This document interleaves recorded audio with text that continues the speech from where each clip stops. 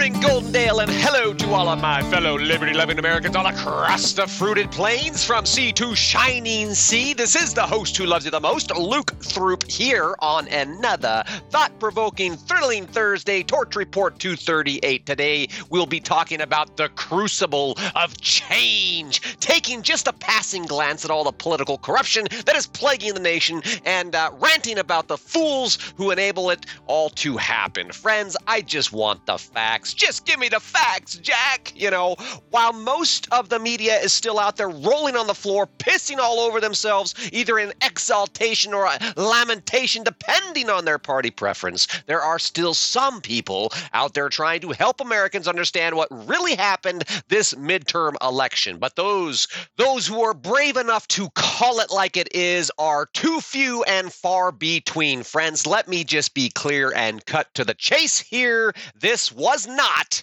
I repeat, it was not a free and fair election. Period. It was an election that once again denied the will of the American people through the collusion of big government and big tech. Again, you know, the entrenched political establishment deployed algorithmic censorship while rhinos worked with progressives to shore up the two-party system again. And oh yeah, let's not forget the ample examples of outright fraud again that plagued another round of elections. Friends, it's a small selection, a smattering of headlines here for your perusal, but I'll read through it. It worked once, why not twice? Here are 5 ways Democrats are cheating and stealing the 2022 election like they did in 2020. Another article, unexplained ballot drop in Georgia's Senate race likely prevented Herschel Walker from winning the race outright. Another article, the drop and roll hit GOP Representative Lauren Boebert too. 2 big drops put Dems ahead in the race.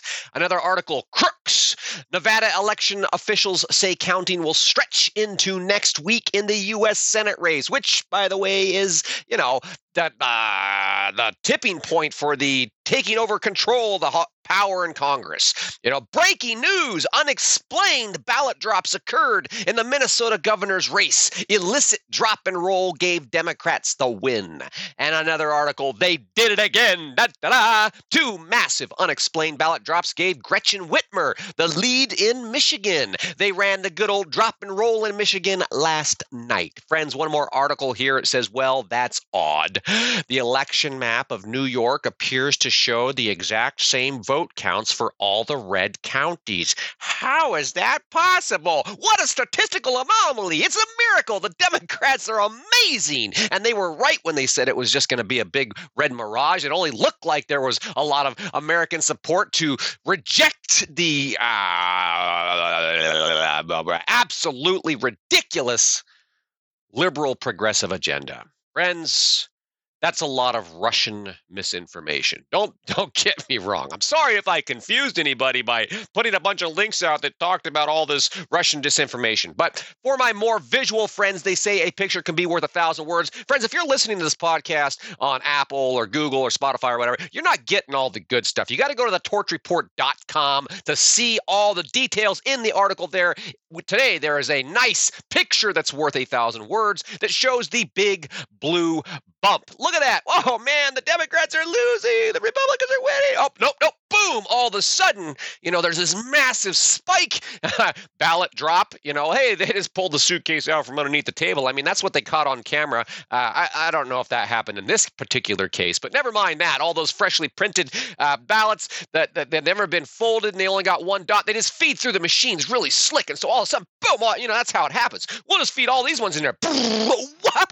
Look at the Dems. They're blue. You know, it's a big blue wave. So there you have it, friends. Republicans failed to produce a big red wave because Republicans are, well, Republicans, right? So with all due respect for my Republican friends, or my Republican family members, for the strong Republican candidates who had my support and earned my vote this election cycle, with present company excluded, friends, please allow me to excoriate the National Republican Party. I often say I am a fiscally conservative, socially conscious, politically independent thinker with the libertarian bent, and what that means is I'm an opinionated beep. But what I want to get at here, I just want to raise a few questions. Are these not the same bastards who have spent years talking about a balanced budget while simultaneously voting to destroy the value of the dollar to inflate away our paychecks and burden our children with an incomprehensible amount of debt by printing massive amounts of money for progressive pet projects all around the world? Is this not the same Republican Party that's done that? Okay, a little clip there, the new national debt. Did you know that every child in this country, whether they're even old enough to crawl, has $93,000 worth of taxes, back taxes, just to cover the national debt? Did you know that, friends? Are these damn deceitful Republicans, are these not the same deceitful lying shysters who promised over and over and over again that they were going to repeal and replace the abomination known as Obamacare? They said they were going to do it. They had the House. They had the Senate. We voted them in a big red wave. They even had President Trump to lead them through the process. But guess what? Not a damn thing was done. Right? What about, what has the national Republican leadership done to secure the border, to keep our communities safe, to make sure our elections are secure? What have they done to hold the corrupt politicians, the people who have openly violated their oaths of office, lied through their damn teeth in sworn testimony, flagrantly ignored the law of the land with felonious disregard? What have the Republicans done to keep these crooks accountable? Not a damn thing. Friends, if I were to start listing off all of the times we the people have been blatantly betrayed and stabbed in the back by the Republican Party, I would be here all week, and I would be spitting mad before I was done, which would not be a good use of energy. So please forgive me. Instead, suffice it to say, the American people have once again been shafted by the political establishment, with Republican leadership being just as guilty and complicit in the process as the damn Democrats. The state of elections in our country is shameful and embarrassing, and the fact that the majority of the population is simply accepting this despicable display of raw political corruption is flat out disturbing. It's like, what the... And then I have to remember, friends, the prescient words of Mark Twain. It's easier to fool people than to convince them they have been fooled. Our country is being destroyed by a bunch of damn fools. Fools who vote. Fools who don't vote. Fools who think that they're running the show. Just a bunch of damn fools. On and on and on, friends. Okay, I am done ranting now. Let's get back to work. Thank you for bearing with me. I just had to let that out. Every once in a while, you have to have the emotional release. It's a cathartic emotional release. That way we can move beyond the emotion to the logic of problem solving. What's going on? We've got to fix this mess, but where do we start? What are we up against? Friends, first, we've got to understand the problem, the big picture problem. And this little picture here, again, another picture put into the article, helps to put things in perspective. It's how it works is at the top of the image there, how election officials and government actors coordinate with platforms to silence speech. Now, this is a very complicated, all these lines connecting here, all these major players, all these major organizations, all these major federal agencies, etc. The chart was created by Dr. Shiva Ayyadurai. I'm not sure if I pronounce this. Dr. Shiva. He is the real life genius who invented email. I think he was like 14 years old. Okay, he was making a lawsuit against U.S. government for censoring political speech. He was a Senate candidate, and of course, they don't want this guy in there because he's wicked smart and really completely disrespectful to the political establishment. He doesn't give a rat's ass about the two-party system. He cares about solving problems, and he's a smart enough guy to do it, and he realizes that the biggest problem that we're facing are these corrupt politicians that are standing in the way of the will of we the people, etc. So I'm glad this guy is on our side, because as his graphic demonstrates, we are facing a very complex mess. Now, with that in mind, I think it's good to just kind of be real.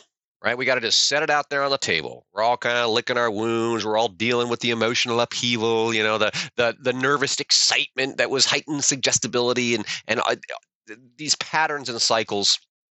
By the way, I got to tell you one thing, a little story here.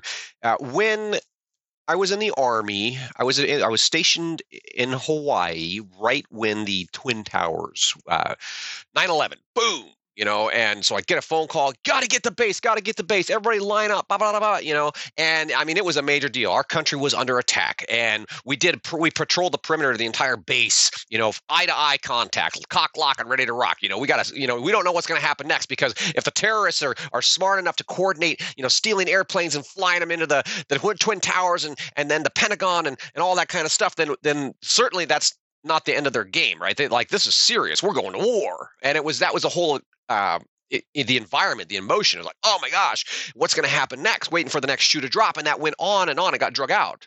And of course, as we know, as now history tells, it didn't come out. It didn't play out like that. Like, they didn't have a whole nother slew of attacks lined up or anything like that. But for those weeks there after the initial attacks, that shock and awe, I mean, it was the real deal. Everything felt like, pins and needles.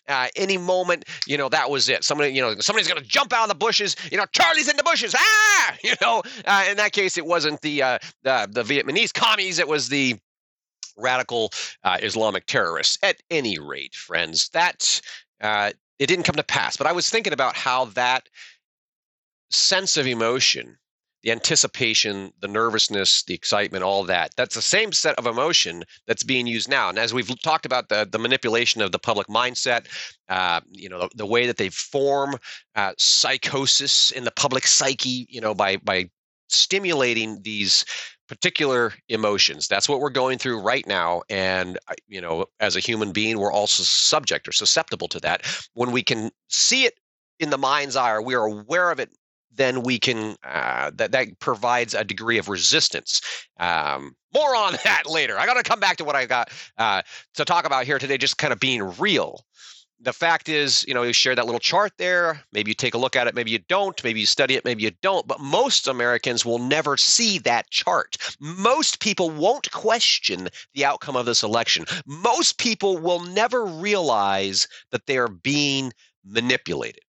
And since most people will never wake up to the fact that they are being systematically assimilated into a global socialist surveillance state, the odds are against us. That's just the facts, okay? We got to face that. And then the third thing I want to point out here, just, we the people, we are in fact hackable animals. We are in fact being hacked. They're not wrong when they say that. They're wrong when they say that we don't have a mysterious soul, because we are ultimately spiritual creatures capable of exercising the power of choice, of coordinating our efforts and collaborating toward common goals. That's the best part of our humanity. Our shared humanity is both our greatest strength and our greatest weakness. As a whole, our humanity is both the greatest problem and the greatest solution. Thus, by the very virtue of being human, we simultaneously hold the keys to building a brighter future, as well as the means to ensure our mutual destruction. That is, in a nutshell, life. And life is a little bit messy, But let's not forget that we're all people, right? Politicians are people. Governments are people. Globalists are people. They eat, they sleep, they breathe and bleed just like the rest of us. They are not an unbeatable foe. Even though they may be corrupt, even though they may have the power, it may appear that they've got the elections in the bag and all that, they're still human. They're not an unbeatable foe, but they do have the power. They do have the money, the resources, the strategies, and the players in place to continue trouncing us in every election from here on out, unless something major changes. And as I was thinking about that, this need for major change, I thought, what the good news is? Change is always underway. Change is coming. Change is here. Change is inevitable. It is unstoppable. It is interminable. Change is powerful. all of the orchestrated chaos that has been sweeping around the globe. Think about what's going on in Brazil right now. Think about people rioting all around the globe. That's not by accident. This chaos, this orchestrated chaos, attests to the fact that powerful forces are instigating change in order to upend society and seize control. And as we've talked about, this is straight out of these are commie tactics, right out of the Communist Manifesto, to destroy all aspects of existing society by using language with a twisted higher meaning and all that kind of stuff. But those who are pulling the strings and orchestrating this chaos have mastered the art of manipulation, and they've wormed their way into the minds of the minions who invariably inhabit every community across the country, all around the globe. Because humans are susceptible to being deceived, right? They figured out how to manipulate the mindset, how to manipulate the masses, and they've got the insidious lies, the infectious hive mind, the mental disease of progressive mentality. It is in the minds of people who are in our communities, and we have to deal with that. From the top down, the elites have changed the mind of the masses. They've changed the way that people think. They've programmed the public to forfeit their freedom for the illusions of safety, security, peace, and stability. It's for democracy. They have conditioned the masses to accept being treated like slaves, to accept being tested and tracked like lab rats. They take your money. They tell you what to do. They tell you what you can and cannot say. They tell you where you can and cannot go, whether you can and cannot get together with your family for the holidays. They threaten you and they punish you if you do not comply. But alas, friends, I digress, because this is nothing new.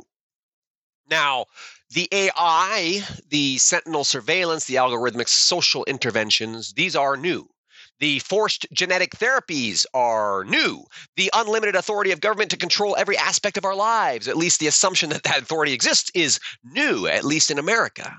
And the question is, are we going to accept these changes? Are we going to just go along with it? Is this the new normal? Is this okay? Hell no. Of course, it's a rhetorical question. But friends, I want to say out loud, resistance is the spice of life. Because we are free and independent human beings, because with every breath and heartbeat, we have the power of choice. We can choose to use change. We can choose to resist, and resist we must, because resistance is the spice of life. That is what brings balance to power. When people say, you know what, piss off, I'm going to do things my way. Resistance is a spice of life, and people are waking up. More and more, the peasants are tired of being mistreated, tired of the pain at the pump, tired of the bare shelves, tired of the rigged elections.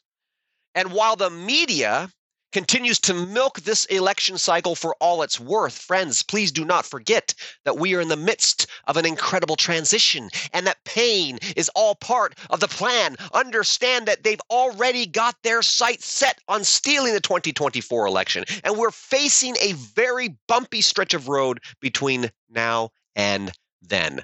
Friends, just one more thing I want to remind you here. The commies are taking over the world! I had to say it. This time, they're dressed up as Republicans, so patriots take note. That is, in fact, yes, I'm my kid. I said, my family had come home, and my kid said, Dad, I said, did you guys listen to the podcast? Yeah, Dad, I think you say the commies are taking over the world too much. People might think you're strange. I said, well, if they think I'm strange, I think that's okay. Because we can all use a little strange sometimes.